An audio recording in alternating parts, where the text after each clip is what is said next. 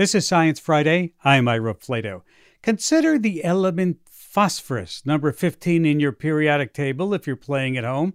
Phosphorus is critical to life as we know it. Every cell in the human body contains phosphorus.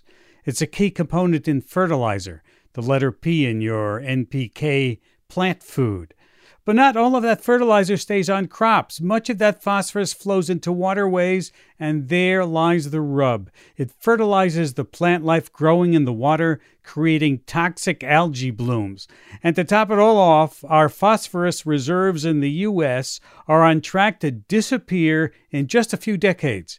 Joining me now to give us a fuller picture about this often overlooked element is my guest, Dan Egan, author of the new book and April's Science Friday book club pick, The Devil's Element, Phosphorus, and a World Out of Balance. Dan is a journalist in residence at the University of Wisconsin-Milwaukee's School of Freshwater Sciences, based in Milwaukee, Wisconsin. Dan, welcome back to Science Friday. Thanks for having me. Why did you call this book The Devil's Element?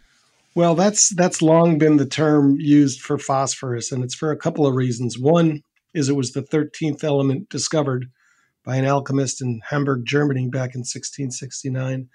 And two, it's a pretty dastardly substance. I mean, it is a critical fertilizer, but it's also been a weapon of war for a very long time. It was known as Willie Pete in Vietnam, white phosphorus. It's nasty stuff. Okay, let's get into this a bit. Let's start off with Phosphorus 101. Phosphorus comes from phosphates. A raw phosphorus does not occur in nature, right? No, it doesn't. It has to be essentially conjured. And that's exactly what that alchemist did back in Hamburg, Germany in the 1600s. He was chasing the philosopher's stone, that magical substance that could turn base metals into gold. At the time, a lot of people were looking for this mythical substance in a lot of different places. And this particular alchemist, Henning Brand, he was a urine man. He believed it could be harvested from the human waste stream. And so on his way to trying to make gold, he ended up making elemental phosphorus. I don't want to get into so much into the great details, but that's must be a lot of urine to go around collecting. Yeah. We're talking vats. And I thought of opening this book up with trying to make my own phosphorus because this is a book about phosphorus, all right? And it's not the sexiest topic. You got to come out of the gate hard. And so my plan was I have a turkey fryer. I got access to a lot of beer drinking friends and their urine. I had at the time a father-in-law who's since deceased, but he was a chemical engineer who spent his career working on catalysts for nitrogen production for fertilizer. And he's this cranky old English guy. And he's like, we're not going to get close, but we can have fun trying. And then I heard from a professor at Johns Hopkins University, and he made it very clear to me that, it was a fool's errand. You weren't going to get close to making it. And the closer you got, the closer you're going to get to really hurting yourself because it's very combustible stuff. So what was the original phosphorus used for? Was it used for fertilizer? It was mostly just a curiosity. So what condensed from all this urine and from some other hocus pocus were these waxy little nuggets, maybe the size of chocolate chips. They were cool to the touch, but they cast this, phosphorescent glow. It wasn't until the 1700s when actual chemists started getting to work and they realized what it was and where it could be found and what it could do to a crop that it became a commodity as a fertilizer. Mm-hmm. All right, let's talk about how we got to use phosphorus as a fertilizer. Tell me how that progressed. Well, ever since agriculture started some 10,000 years ago, people have been tinkering with the land, trying to replenish the nutrients lost with the harvest of each crop. And it was a particularly acute problem in Britain because it's an island nation with limited agriculture lands. And so they were kind of pioneers in all this. And way back 100 of years ago, they were throwing everything they could think of on crops, blood, fabric, bones, and manure, obviously, human and animal manure. And bones proved to be particularly effective. And so they didn't really know why at the time, but they knew they wanted bones. And so this propelled the English into some pretty grim places in their never-ending hunt for phosphorus. Specifically, they went to Waterloo about 6 years after the battle, when some 40,000 people fell in about 10 hours, along with a lot of horses. The British came back to plunder that battlefield several years later, stripped it of all of its bones, built some bone crushing mills back in England, and ground them into dust and spread them on crops and made turnips and wheat grow magnificently. Well, I mean, you can't really, depend on getting bones to make phosphorus in a large amount for fertilizer, can you? No. I mean, the whole story of phosphorus as a fertilizer is this idea that, oh, we've found a bountiful source that is never going to play out. And it always plays out. The hunt eventually took them to the west coast of South America, to the what's known as the Guano Islands off of Peru. And these islands were lousy with phosphorus. And as you mentioned earlier, nitrogen and potassium, the other two critical fertilizing elements. The situation there was it almost never rained in this region. And there were a lot of fish eating birds, and those birds needed to nest and lay eggs. And they did it on these islands. And under normal conditions, all the waste they would generate would be washed off the landscape back into the ocean to go into the circle of life. In this case, it just got locked up. And so the British and much of Europe, along with America, began to exploit these islands in the 1840s and 50s. And again, it was thought at the time that we found the mother lode. We're never going to run out. And in about 40 or 50 years, those islands were pretty much played out. So the hunt went on. And now most of the phosphorus in the U.S. comes from Florida, right? In the U.S., yeah, that's where the primary deposits are. There's some in Idaho and some in North Carolina, but we're blowing through them at a pace that, there's an end of the road is coming. We don't know exactly when. Some say 3 or 4 decades, and then we're going to be on the hunt again. Most of the phosphorus rock deposits that sustain modern agriculture today are found in Western Sahara and Morocco. 80% of them, as a matter of fact. Think about energy security. Well, there's workarounds to oil, but there are no workarounds to phosphorus. I mean, every living cell depends on it, and nothing can substitute. Yeah, because I've been reading about news reports talking about us heading towards something they call phosphageddon.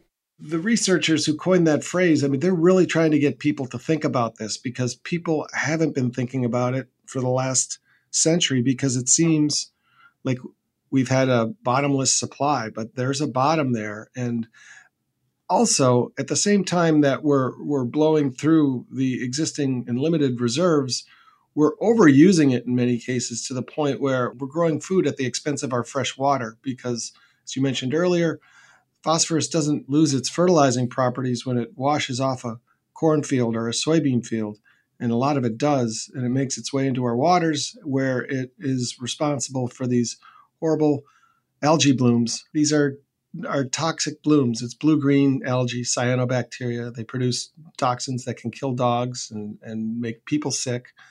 They've been suspected in a couple of human deaths over the past couple of decades in the U.S., including a kid who went swimming in a golf course pond near Madison, Wisconsin. You talk about a paradox here, because in the one sense, we're running out of phosphorus. On the other sense, we're just wasting it, right, as it runs off. Yeah, exactly. And, phosphorus really was like the master link in the circle of life. In simple terms, you look at a traditional dairy farm, a cow grazes in a pasture, poops. That poop fertilizes more grass. That cow eats the grass, the cow poops, and on and on and on and on. And once we figured out that we could squeeze more phosphorus from the earth than it's naturally willing to seed by mining these specific deposits of rocks, we cracked that circle and turned it into a straight line, where you use it once and it just gets flushed away too often. And that's, having dire consequences for our water supplies. So it is a paradox. It's like we're running low on it and we're also overusing it. In 2014, Toledo lost its drinking water supply. 500,000 people couldn't safely drink their tap water for several days because of a plume of toxin produced by toxic algae got into their water supply. And you couldn't boil your way out of this problem, because that would only concentrate the toxin. So they're bringing in pallets of, like the National Guard had to come and bring in pallets of baby formula and tanker trucks of water. And this is a city that's on the edge of, the world's largest freshwater system. and its residents could not, even with treatment, safely drink their water for a number of days. They've since got the problem fixed, or the symptom has been addressed, but the underlying problem remains, and that is Lake Erie is being overdosed with phosphorus, and that's producing toxic algae, and that's threatening humans and pets and the environment in general. So if we are running out of phosphorus, is there a substitute, or is the price of phosphorus just going to go through the sky and there are going to be food shortages, things like that? It's like water, it just keeps circulating and circulating. It may get polluted, it may get locked up in a glacier or something, but the water we have is, all the water we'll ever have, and it doesn't go away. And the same thing with phosphorus, but we're moving it so quickly from the ground, from these stable rock deposits into the living world, that at some point we're going to have to restitch this circle of life. We're going to have to be smarter about reusing the stuff that we put on the fields that don't get taken up by crops. And manure is a big problem. A lot of the phosphorus making its way into waters comes from manure, and that is a critical fertilizer. But too often we look at it as just like these big, factory farms, the concentrated animal feeding operations. We look at these lagoons of manure as, piles of waste. And if you think about the British mentality back in the 1800s, they would recognize it for the trove of nutrients that it is. And we've got to get back to that point and get smarter about using it. And maybe that's not just applying, raw manure on the ground, but it's processing it and stripping out the phosphorus, pelletizing it and into a form that's as pure as anything that's coming out of a factory. And that we can do that. We're going to have to do it at some point. This is Science Friday from WNYC Studios. If you're just joining us, I'm talking with Dan Egan, author of the new book, The Devil's Element, Phosphorus and a World Out of Balance. And because of how easily it combusts, phosphorus burns white hot, doesn't it? It's been used as a weapon. Oh, yeah. And I did encounter a gentleman, and this is not an uncommon phenomenon. He lives north of Hamburg, Germany, and he was ambling along the Baltic Sea looking for just fossilized treasures. A lot of people up on the Baltic coast are always on the hunt for Baltic amber, because that used to be a big conifer forest. And some of the resin from those trees is today amber, and it's very valued. And nuggets of phosphorus look remarkably like amber. And those nuggets are in the water because it's kind of a coincidence, but phosphorus was discovered in Hamburg in 1669, and then Hamburg was burned to the ground by the Allies in 1943 with incendiary bombs. A lot of them were phosphorus bombs. And those globules, it looks like a firework when a phosphorus bomb explodes, and you see these like drops of glowing stuff hitting the ground. When it hits a house or a person, it's going to burn right through them. When it hits water, it stabilizes. And so there's all these nuggets that are left over from the bombing of Hamburg. It was 7 nights in a row. It was an ungodly amount of stuff dropped on that city, and it's still there today. And it's completely stable if it's in water, but when it's removed from water and warmed just a tick above room temperature, like 80 Fahrenheit, it combusts. And so I opened the book with a guy who I think he thought he had a piece of fossilized oyster shell or something. He just put it in his pocket, and he's just walking on. He's by himself, and then his leg just explodes. And he has to go into the sea to put it out. If he leaves, and this is the winter, he's out there shivering and shaking and screaming for help. And they were going to bring in a helicopter, but they thought he'd bring down the helicopter. So they ended up with an ambulance, and I think they kept the wound wet enough to keep him stable, and they got him to the hospital, and he survived. But today, the leg that suffered these burns, he showed it to me, and it looks like tree bark. There's been so many skin grafts. And this isn't an unusual occurrence. It's not like it's happening every day, but you can Google it, and it happens more than it should, several times a year.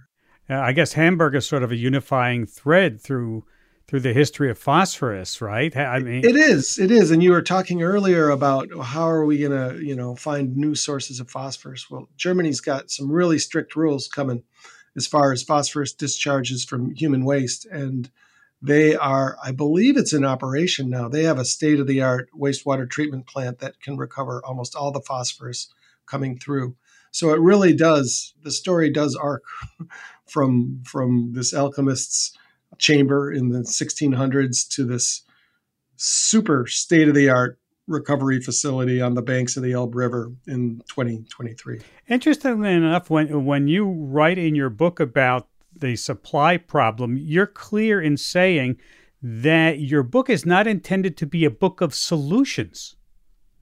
No, it's not. And it's also not intended to disparage the agriculture industry or anything like that. It's really to connect some dots and to paint a picture that scientists have seen for many years, but the public hasn't. And that's just because to date, phosphorus has been plentiful and relatively cheap, and people have just kind of learned to live with some of these algae outbreaks. But according to news reports, I think in 2021, there were like 400 stories of water bodies that had been plagued by this algae. And that was like a 25% increase over the year before.